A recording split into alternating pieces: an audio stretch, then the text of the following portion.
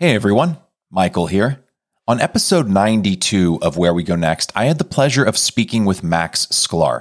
He's a software engineer with a focus on machine learning, content discovery, and Bayesian inference, all of which we talk about during his episode. And he's also the host of the Local Maximum podcast. Max's podcast appeals to me because it touches on a wide array of complex topics in nuanced, digestible ways, like the intricacies of intellectual property or quantum computing, even the faults of and potential fixes for the U.S. Constitution.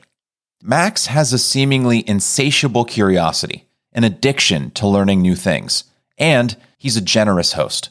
So it was an honor to be a guest on the Local Maximum, and I'd like to share our conversation with you. We went to some provocative and, at times, deeply personal places. Parts of my story I've never discussed this in depth before. So I hope you enjoy our chat, and I highly recommend checking out additional episodes of The Local Maximum, available on your podcast player of choice and at localmaximum.substack.com. And with that, I'll let Max take it from here. You're listening to The Local Maximum, episode 312. Time to expand your perspective. Welcome to The Local Maximum.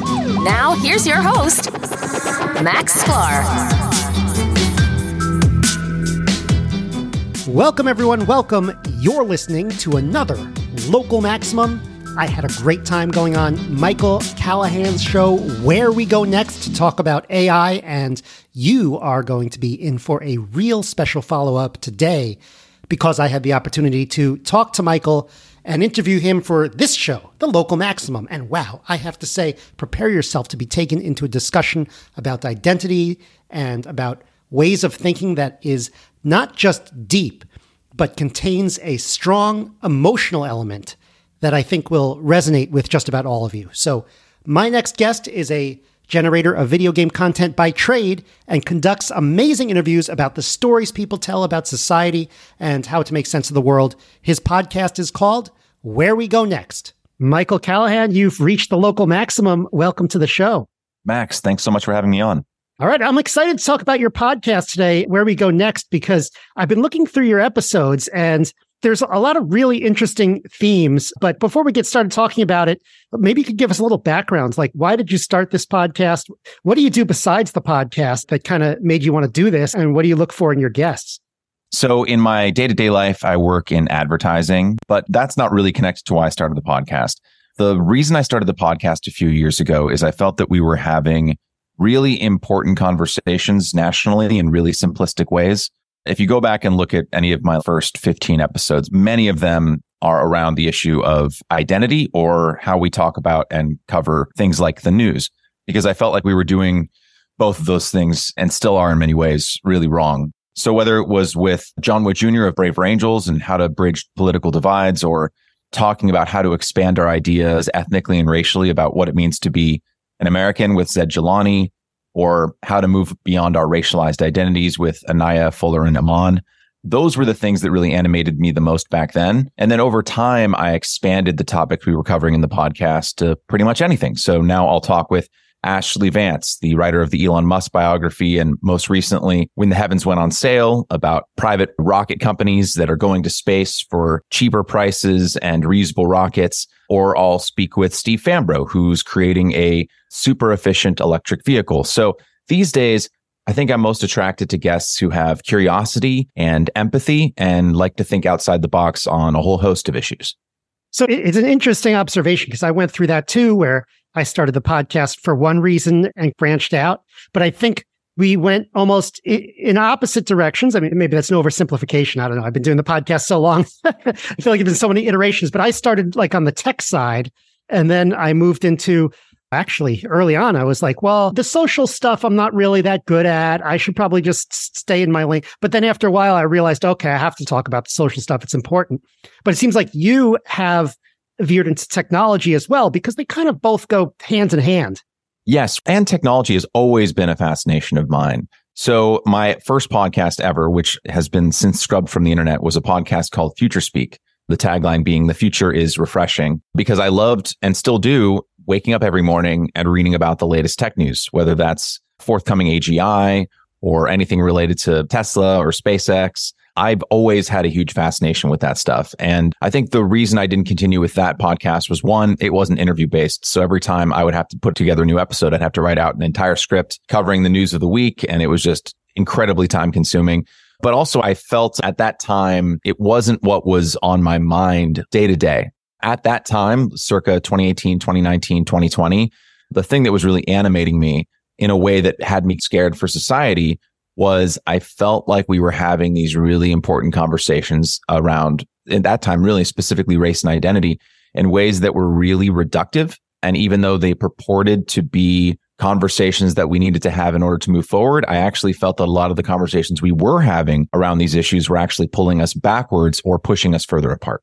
So it sounds like you still come from that kind of fascination with technology, but just out of curiosity, you said it was scrubbed from the internet. It sounds like this is something that would be like interesting to have like an archive or whatever, or is it just something you're just not interested in, or is it something you might post one day? I could repost it. I recently just took it down because I was tired of paying the hosting fees for a podcast that was getting, at that point, 1 or 2 downloads per episode per month, because I had stopped recording in 2018. But I still have all the files, and I might go back and listen to them one day. Yeah, let me tell you, those monthly charges add up. You do them and you're like, oh, $10 a month here, $10 a month there. It's not, and then before you know it, you go through and you have like tons of them, and it's like, forget about it. Exactly. But okay, let's talk about the theme of your podcast right now. So when did you start Where We Go Next? The first episode came out, that was with John Wood Jr. That came out on September 29th of 2020. Okay, so that already was a time of like great change and dislocation for all of us during not just COVID, but everything else that happened that year. Were any of the events that year catalysts for you deciding to start that? The issue of identity was one that I'd been thinking about for many years. I don't talk about this particular issue that much because I'm married now, but at the time, starting in 2013, I was in a relationship with someone who introduced me to critical race theory. And in 2013, if you knew what critical race theory was back then, you were kind of ahead of the curve. You're a little hipster. Yeah, exactly. I knew about it before it was cool, but now it's everywhere. But back then, if I would go to someone and be like, do you know what critical race theory is? They wouldn't have any idea what I was talking about, let alone Audre Lorde. So I'd be in these circles with people where they would be saying oftentimes a lot of insightful stuff about race and issues, especially around the legal system that I wasn't previously aware of. And I ate that stuff up. But they were also saying stuff that I felt was incredibly simplistic and reductive and didn't really speak to my experiences as, let's just say it, as a white person, or speak to my experiences with people I knew very closely, people of color, friends of mine, who didn't think the ways that the people in these circles that I was traveling at the time said that they thought. Or when they would talk about people of color this or white people that, like, it didn't comport all the time with my own experience. And if I would try and push back and be like, hey, if we're talking about things around injustice or police brutality, et cetera, like, I'm on board. But when you're talking about the way that I think, or like the way that my family or friends think or act or live, what you're saying, it's not lining up with my lived experience. But that oftentimes mattered less to them than a narrative that was cohesive, if often reductive and simplistic. And the more and more time that I spent in these circles, the worse and worse I felt about myself. And to the point where by 2014, that sounds pretty quick, actually. 2013 to 2014. It was a very toxic ideology in a lot of ways. And again, that's not to take away from the value in an academic setting or the value of researching it with a kind of emotional distance. But when you're constantly surrounded by it in that way, and people are talking about you, like just as one example, Max, I'm half Armenian, half Irish. Both my ancestors came over here a long time ago. My Armenian ancestors came here around 1920. The Irish ones came over around 1870. And people would talk in those circles about my Armenian identity as if it was the most important and valuable thing about me, and keep referencing it as if culturally I was that thing. But at the end of the day, Max, like, you and I are about the same amount of Armenian culturally, except I might know a little bit more about the Armenian genocide, and I might have a slightly higher predilection for hummus. I'm not sure how much you like hummus, but I know I love it a lot. It's pretty good. That should be one thing we can all agree on. But when it came to people talking about me in these circles on a day-to-day basis, they placed a really high premium on that identity and almost never, I think really never, ever mentioned my Irish half. But the fact of the matter is that I've been here for so long, I just identify purely as culturally American, and so would my parents. And I began to realize that these folks were referencing my Armenian identity over and over again because they were looking at the world through an oppressed-oppressor framework. And they saw Armenians as people of color who had historically been oppressed. And the reason they hadn't been mentioning my Irish identity is because they saw those people, regardless of the fact that they had been colonized by Britain for hundreds of years. That's a fascinating story as well. Yeah, they were looking at the world through an oppressor-oppressed framework. And again, this all sounds mimetic at this point because it's been in the air for so long. But back in 2013, 2014, I had never heard about a worldview that looked like this. And again, I'm trying to steelman this. There are instances throughout American society and society at large in which, of course, there have been oppressors and oppressed. But talking about people on an individual basis in a, hey, I'm talking to you, I'm looking at you right now, you are a human being. Let me talk about your identity and you as a human being within these frameworks, even though you work at a coffee shop or you work on a film set.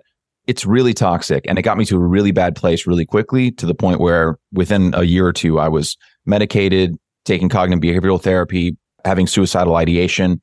And so this was a topic that became interesting to me for a very long time. And the two reasons that I started the podcast initially, Max, is one, the pandemic gave me a lot of free time. And two, in some ways, it was an act of survival. I was trying to make sense and make value out of the years that I thought I had lost of my life to depression and anxiety that had resulted from being exposed to these ideas in a really unhealthy way. And I wanted to see if I could take those experiences, talk about these issues with people who thought more holistically about them, and hopefully gain some value out of what I thought had been lost years of my life. How do you think this is a really heavy story? I know a lot of people have gone through some really tough issues in their lives. I know I have, but like where? Sorry to hit you with that. Yeah, no, it's fascinating, and I'm trying to figure out how to where to get more information without trying to go which place we should go, because I feel like let me make this comment. Whenever you dive into an ideology or a new way of thinking about something, there's often like a fascination with it. I've never heard these ideas before. I want to hear more. But then oftentimes there are people who either take it too far, although I don't know if take it too far is like the right analogy. It's often like they try to bend reality towards their framework when reality doesn't want to bend. Maybe that's the idea. And so my question is, okay, do we just become cynics and ignore everything? Or do we want to try to salvage what is right about what people are saying? I mean, look, I hang out with a lot of libertarians. You could make another case for that. Like there's like, kind of the Ayn Rand objectivism. There's certain like a kind of a far right cult there that kind of goes off the deep end sometimes. And it's how do you salvage do you struggle with this? Like how to salvage what's good because you're fascinated by a topic for a reason usually. Yes. And I've been interested about ideas around identity and narratives since I was a kid. The whole idea of like, who am I and how did I become who I am?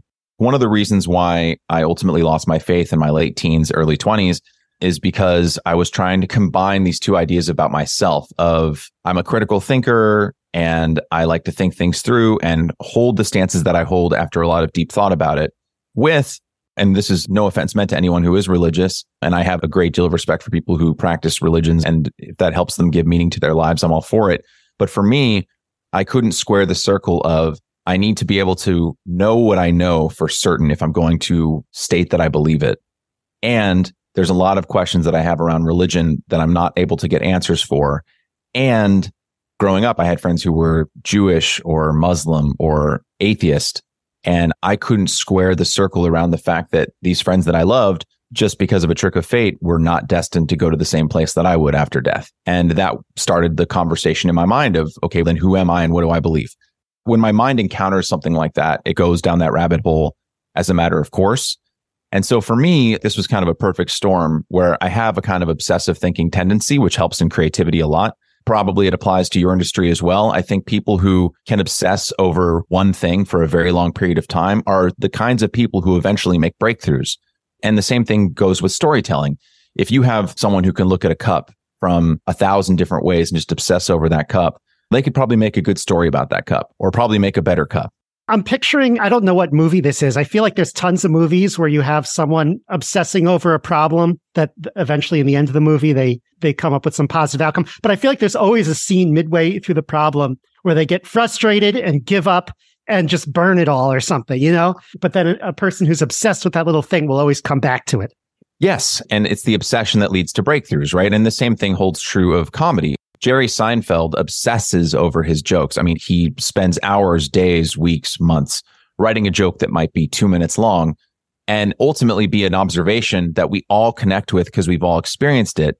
But none of us would be able to write that joke because we weren't obsessing over how big is a bar of soap for 3 weeks, right? Right. But obsessing over that topic makes you have new insights. You have to have a mind that is willing to obsess. It can't be forced. Exactly. But the downside to that with, I think, someone with my kind of brain is that if you start obsessing over the wrong things or you try to make sense out of something that if you think about it for too long doesn't really make sense, it can go to really dark places. But to your point about how do we keep ourselves from throwing in the towel, I think you just have to have a healthy, more holistic view of the world. And so whether it's a libertarian ideology or a tool like critical race theory, you can see these as tools, right? And again, no offense meant to libertarians. I went through a big libertarian phase and I still have libertarian beliefs. But my friend Jay Shapiro, who's a filmmaker and philosopher and has been on the show many times, he said, there are no libertarians in a pandemic. At some point, there are some instances that require group action that is not possible on your own. And in the same way, critical race theory turned me on to court cases, right? Like back in the 1920s, where there would be a lot of newly arrived immigrants or newly minted American citizens who literally took their cases all the way to the Supreme Court to get the idea and topic of whiteness adjudicated. There are a couple of cases that involve Armenians, where in the early 1920s, they had to go to the Supreme Court to see whether or not legally they were white. Because if they were white, then they could be a citizen of the United States. And if they weren't, they weren't. And there were ethnographers and there were social scientists and biologists who attended these Supreme Court hearings, all the testimony of which is just available to read online. And it is wild. So the idea that whiteness, quote unquote, and how we define white had a huge impact on American society, often and almost exclusively at the expense of people of color, it's a very real thing. And you can't really understand American society without understanding the legalistic frameworks that influenced and informed how we think about each other in regards to race. That's 100% accurate. But if you look at the entire world through that lens, you start getting to a place where, and these are conversations I literally heard, where I heard a friend who was not white, and she would say, a white person cut in front of me at a restaurant today that she was waiting for a table. I know they did it because I'm not white. And I would say, well, how do you know? What if they were just a jerk? I've had people cut in front of me. And instantly they cut the conversation off, right? Now, this person didn't say anything to my friend, didn't say a single word, didn't even look at them, right? They just cut in front. There are rude people in the world. Now, again, that's not to take away from the fact that racism does occur, and we can't rule out that it wasn't race-based, right? But if it's the only lens you look through life, you look at every problem solving it with a libertarian lens, not to say that libertarianism isn't useful at points, not to say that looking for racism isn't useful at points, but if it's the only lens through which you look at life, you will find it everywhere, even when it doesn't exist. And in my opinion, that can take you mentally to a lot of really dangerous and dark places. I agree with that. I think there's a lot to that. There's a lot to unpack. Of course, we could talk pandemic policy type things, which I don't think is useful getting into right now, because I think I've covered that so much here. But what I do want to get into is, you mentioned at the beginning when you're growing up that you really wanted to, it sounded like, maybe I'm paraphrasing here too much, but it sounded like you wanted to form your beliefs through first principles or through rationalism. Yes. Do you think that there's like a limit to that as well? And just to give you kind of a background on sort of my evolution with this show, I started the show talking a lot about Bayesian inference, which is, I think, the mathematical codification of the scientific method. I'm a huge believer in the scientific method, but I've found the limits of that. I've explored the ideas of the rationalists and the effective altruists. And I just think that there is, at some point, even a limit to that. Oh, yes, absolutely. You can't solve every problem through rationalism when you recognize that the world in many ways is inherently irrational. As much as I want to believe that every decision that I make is rational, I mean, that's obviously not true. I make impulsive decisions all the time that are based on emotion or a lack of forethought. Rationally, I probably shouldn't have had 3 of the pumpkin chocolate chip cookies that my mom sent my wife and I last night. And yet I did, because they're really delicious and she bakes them once a year. Is that the most rational decision for me to make? No, but I was feeling impulsive. I was exhausted from work and I wanted to have 3 cookies. And things like this happen in life all the time. So I think in many ways, it goes back to what we were saying earlier. You have to take a holistic approach to solving problems. And if you try and look at everything through a rationalist lens, I think that leads to looking at humanity in a kind of a cold way. And again, like I would love if every decision we could make in society was based on rationality. I think we'd probably be in a much healthier place, but you can't implement rationalism without totalitarianism. Yeah, that's actually, I'm no expert, but I feel like that's a common theme throughout history where some people are overzealous in terms of seeing rationalism. The first that comes to mind is some aspects of the French Revolution. Another one that comes to mind is there was like a one of the Islamic dynasties. I think it might have been the Abbasid or I don't know which one, but the guy who was killing people in the court, the king, was actually the rationalist king trying to get rid of the religious thinkers. So I'm not an expert in these topics, but I've sort of heard inklings of that. Yeah. And the most recent guest I had on the podcast, his episode just came out today, is Greg Lukianoff. He's the president and CEO for the Foundation for Individual Rights and Expression. And one of the reasons why I love having him on and talking about the power and importance of freedom of speech, which is a uniquely American thing. I don't think there are any other countries on earth that have the protections around speech that America has. And one of the reasons why that's so important is because if you try and implement rationalism through dictatorial means, you're not really convincing anyone. You're just terrifying them into obeying you.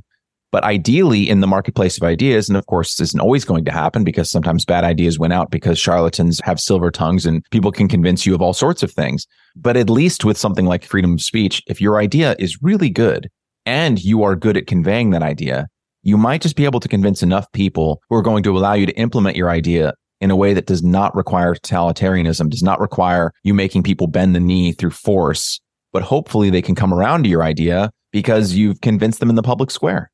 Yeah, I'm such a strong supporter of free speech, and I have been even before the current implications of that.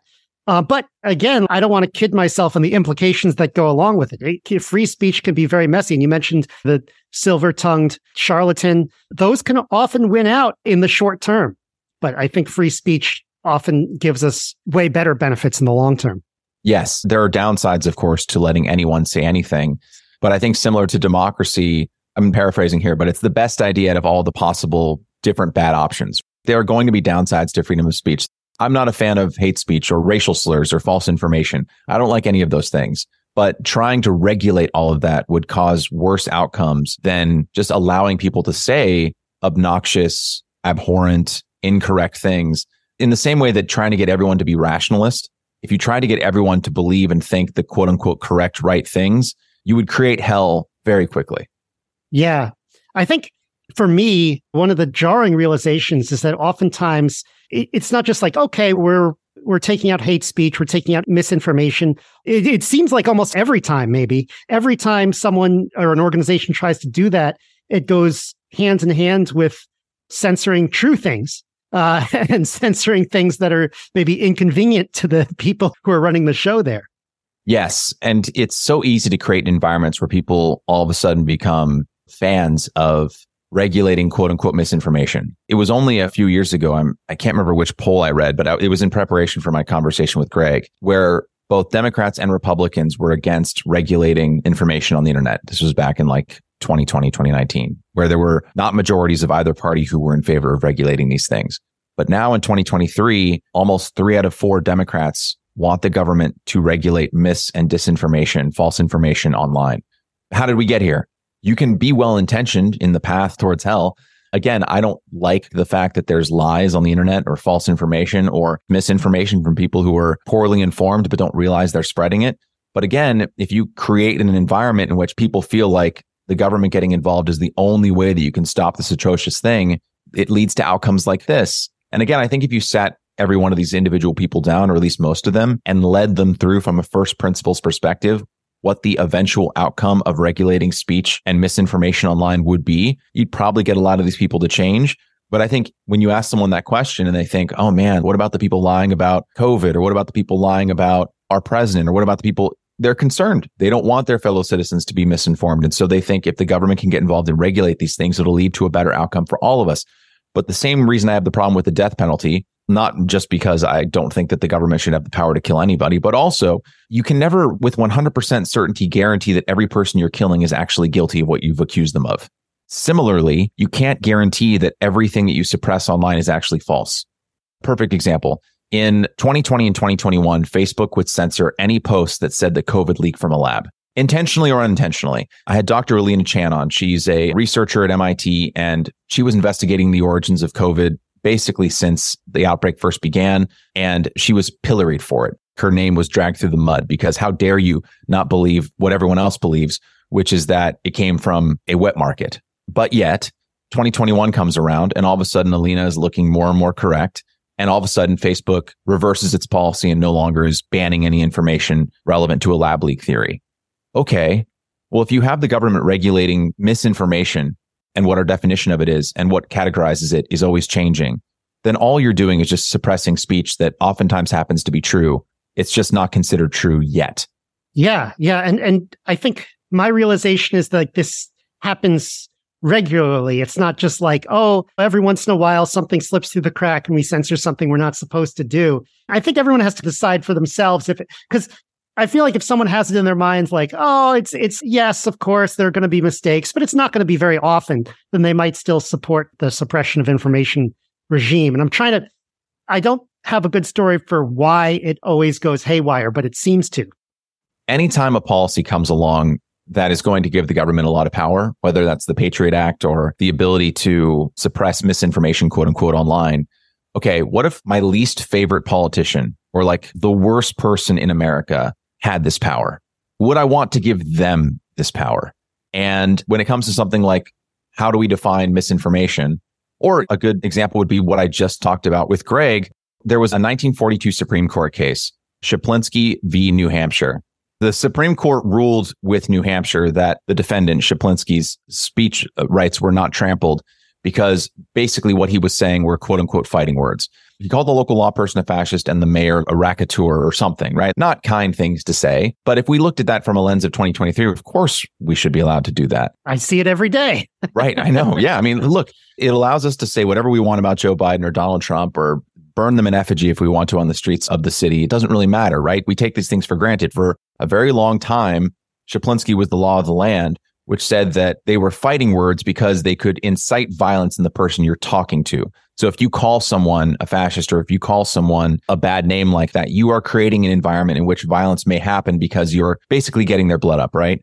Now we have, I think, a much stricter standard, which is imminent lawless action, the imminent threat of violence. As if I were to go outside of your house, Max, and say, I think we should all pull Max out of his house and beat him up. That's illegal. But if I were to just say at a bar or something, I really wish something bad happens to Max, or man, if I had Max in a room with me, I would just give him a what for, right? That's perfectly protected in the same way that you can call like a police, you can call him a pig or a fascist or whatever you want, or you can give him a compliment, whatever you feel like. The thing with something like the Shaplinsky ruling and why it's so dangerous to give these powers to mortal beings is that they are eventually going to abuse them. If you give someone enough power to define what is or is not misinformation, then they can just decide reality themselves. And I think that's really dangerous. Yeah. I was thinking about how you like to talk about identity and diagnose social problems. And one of the issues with lots of free speech is that competing tribes, they could be ideological tribes, they could be ethnic tribes, mostly political tribes I'm thinking about, they're very good at building narratives of selective facts. And I don't know if we're at a time where people are particularly good at that or if that's always been the case. It seems like this is something we need to live with. Are you of the opinion that we need to, like, how do we break this, or maybe not break this, but try to have different groups talk to each other in a more productive way? It's something that I think about a lot. And the pessimist in me, Max, says that it's not solvable, but I keep bringing on guests to try and figure out how to solve it. Whether it's Sean Kamak, who started the Narratives Project. I think the first story he dissected was the Kyle Rittenhouse shooting, where he literally looked at the narrative from the left and the narrative from the right, minute by minute, story by story on both sides, and was like, okay, this side got this right. This side got this right. This is true. That is true. This is true. Just ping pongs back and forth between both narratives and finds what the actual truth of a story is, and then explains why this side is exaggerating these things and why this side is exaggerating these things.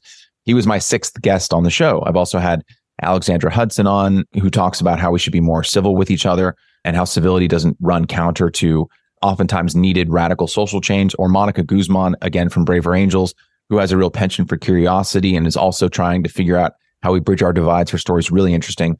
She is Mexican-American. Her parents immigrated from Mexico, And in 2016, after the presidential election, she finds out she voted for Hillary and her parents voted for Trump. And she comes to this realization of like, oh my God, my parents must believe in things that I don't. And also, we're both ethnically Mexican. How could they reach this conclusion? And she reached this point where she was like, well, I can either totally write my parents off and say that they're a lost cause, or I can get curious and try and figure out why they think the way they think. And maybe we can reach some common ground. Right. So I've had a lot of folks like this on, and I think that there is a lot of value in talking with one another, which is why I support Braver Angels work. It's a nonprofit that brings the reds and the blues, as they say, into rooms with one another to try and talk about their differences in more productive ways. My concern, though, is that with social media and the internet acting as like an atomization machine, pushing us further and further apart from one another. Yeah. I'll post something. There's like, you get like rude comments that come out of nowhere, like for no reason. Yes. The internet makes it so like we're all in cars on a freeway. There's actually studies that show this. So when someone's driving a car, they get into a mental state where their body and their mind kind of merges with the car. So when someone cuts off your car, you feel like someone is cutting you as a human being off, even though that person probably can't even see you through the windshield. Combining that with the fact that we're not actually looking at the other person in the car when we curse them and flip them off, we kind of dehumanize them. If someone cut you off on the sidewalk, you might be like, hey man, what's going on? But I doubt you'd be like, F you, you mother effer. I have gotten that once or twice in the city. Although surprisingly, I don't know, I lived in New York for 14 years. I probably got that 4 or 5 times. That's not that bad.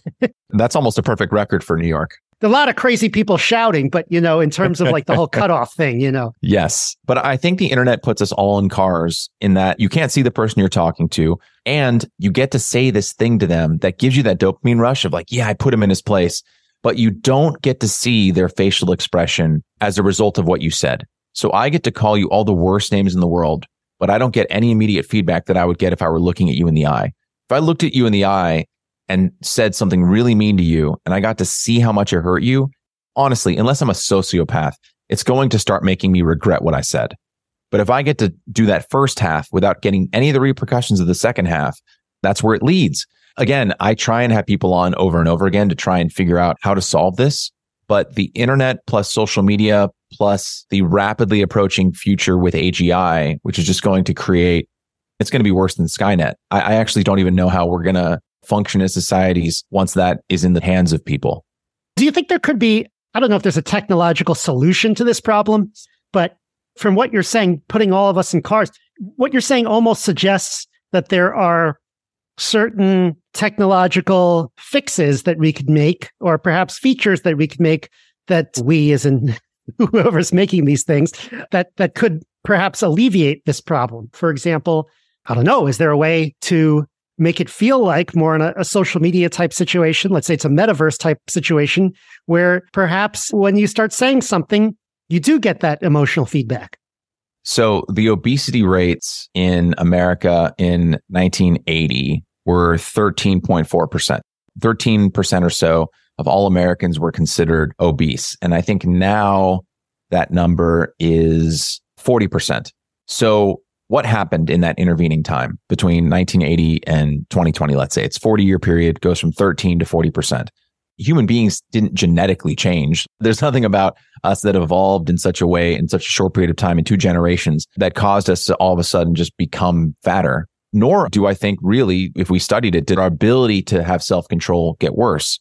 It's just that when every option of food that you have, or nearly every option, is stuffed with high fructose corn syrup or carbohydrates, or every option for every meal that you have is twice the size of the meals that are served in Europe, if every single place that you go incentivizes you to eat more, eventually you become victim to the incentives. Without a lot of work. It's not impossible. Not everyone is obese. And this isn't putting blame on people who are. It's just saying that similarly with social media, one, for all their talk, social media companies are not incentivized to get people to interact less. And so people who have worked at Facebook, who either are still there or have since left, have come out sounding the alarm saying that we have crafted these algorithms so that we feed information to people, we feed posts to people that get the highest amount of engagement possible, because more engagement equals more time on the site. And they found that the way to get people the most engaged and spend most time on the site is to make them mad, because the more angry they are, the more time they'll spend on the site. So a pursuit of an economic result how do we increase our profits from people being on this site longer, from looking at ads? How do we get their eyeballs on the site for a longer period of time? I don't think they did it with any kind of malicious intent. They just saw the data. They were like, all right, making people angry keeps them on the site for 5 more minutes than if we made them happy. Let's keep them on the site and make more money. And so if you're incentivizing people over and over again to get angry so they stay on your site, the second order effects of that is they're going to start hating their neighbors more. They're going to see their fellow citizens in the worst light possible. They're going to start drawing more lines along racial and ethnic divisions than before. It spills over into real life. Exactly. And I think that that's why the pandemic accelerated so much.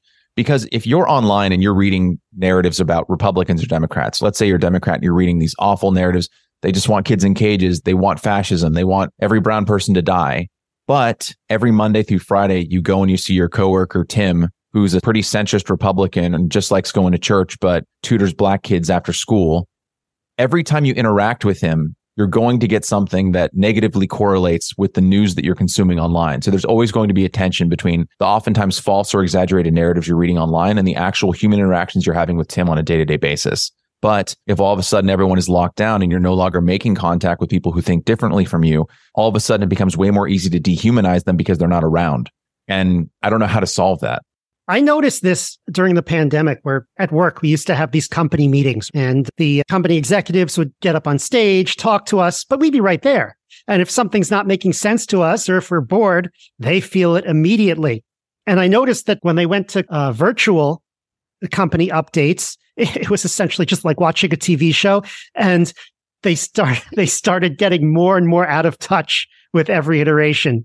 And it was to the point where I wanted to like punch my computer monitor. And then I realized it's my own computer monitor, so better not. But yeah. I had the same exact experience watching stand-up during the pandemic. Once the pandemic started, there were a couple local comedy clubs like the Laugh Factory and the Comedy Store that tried to do comedy shows through Zoom or do it online. I watched one for like 10 minutes. I started cringing out of my skin because it was these really good, fairly well-known, oftentimes famous comedians who were trying to do stand-up in this format. And to your point, Max, they had no audience feedback, so they had no idea if any of the jokes they were doing were actually landing. And if you don't get that immediate feedback from the person you're talking to, even just one-on-one, hey, is what I'm saying convincing you? Is what I'm saying offending you? If you don't have that feedback, I think you're just kind of going to be adrift, no matter how skilled of an orator you are. Yeah. No, I mean, that reminds me of a conversation I had with a comedian around that time who didn't want to do it, only wanted to be in front of an audience. And I kind of understand that quite a bit. But okay, we're getting to the point where it's, yes, maybe there could be a technological solution if the world were only a bunch of engineers getting together saying, what can we build that's best for society? But that's not necessarily how it works, similar as in the food industry. But there has to be some kind of positive, hopeful, it doesn't have to be entirely hopeful, but there has to be some kind of actionable thing we can take away from this. So it's not just all kind of black pill type. Yeah, we're just getting worse. So is there anything that you're excited about or anything that you think might save us? Or if not, maybe there's a personal salvation, maybe learning how an individual could learn how to navigate this world. I don't know. How do you think about this? There's this saying online, touch grass, get offline, go outside, feel the grass between your feet. Go say hi to your neighbor. Go for a walk in the park. Pet your dog. Put your phone down. And I am guilty of being on my phone a lot. But I think that the internet, for all of its power, paints a really distorted version of society. You see all the worst things. You see all the worst things, but you also see things that aren't true. Kind of in the same way that when I was running in these circles around critical race theory about a decade ago, oftentimes I'd hear people talk about society in ways that just did not comport with. We'd be like in a brewery that looked like a multiracial paradise where everyone's just getting along and people are having beer and laughing and playing cornhole. That was Brooklyn. Right. Just getting along. Right. Again, not to take away from the very real problems we got to solve. But if you just looked at this brewery, it doesn't look like anyone hates each other. And yet I'd be engrossed in these conversations where we're talking about how oppressive and awful everything is. And I feel like the internet is a lot like this. So I would say, I don't know how to solve the problem of the internet, but in terms of like how we can make our own lives better, focus on living the present, on surrounding yourself with people who try and think about things from a multitude of angles. The world is multifaceted. I think our brains should be as well. Seek out people who want to make our world a better place. I've said this to Monica the most recent time she came on. She's been on the podcast twice.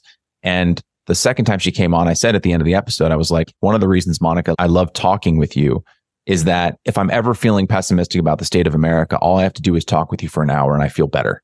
And what that says is that, and you learn this in cognitive behavioral therapy, the way that you, not just you, Max, you, me, anyone, the way that any one of us views society, views the world around us, views reality is just that. It's our viewpoint. It doesn't actually mean how reality is. So when I was struggling with depression years ago, I was convinced my friends hate me.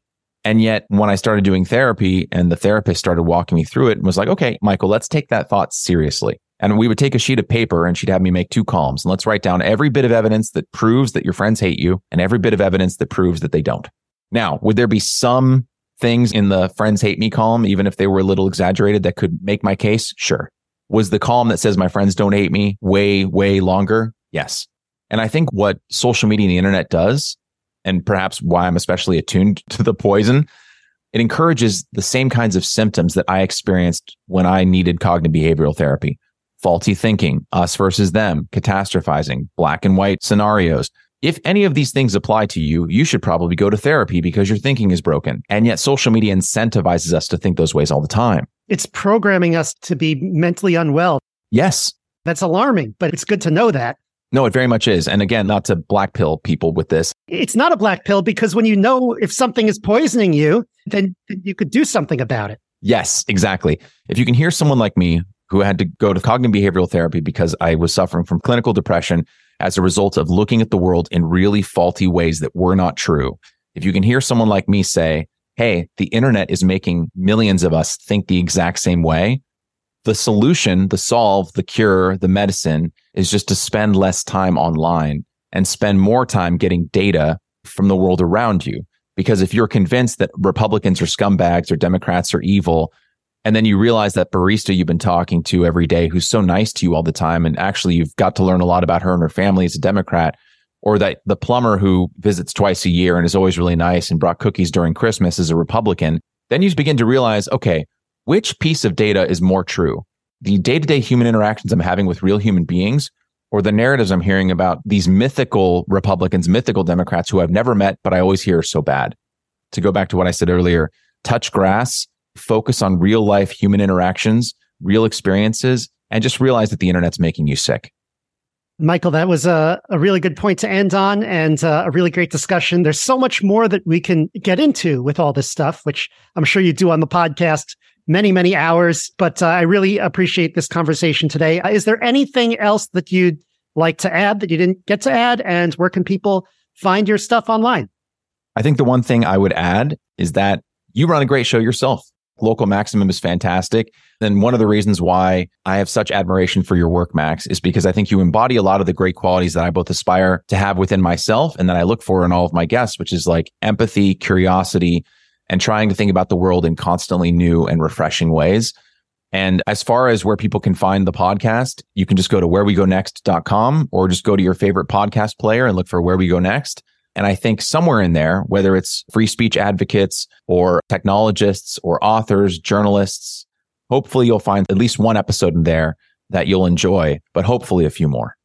All right. So I encourage everyone to visit that, wherewegonext.com. Thank you so much for the compliments. I feel like that's something to aspire to in the future. I appreciate it. Michael Callahan, thank you so much for coming on the show. Thank you for having me. All right, fantastic. Next time, we're going to talk to the founder of Linear B, which is a software company named for an ancient script. Find out why next week. Have a great week, everyone. That's the show. The Local Maximum is now hosted on Substack. To support the show, join our online community on localmaximum.substack.com.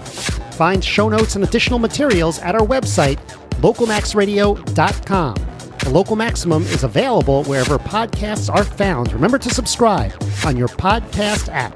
If you want to contact me, the host, send an email to localmaxradio@gmail.com. Have a great week. Feel the power.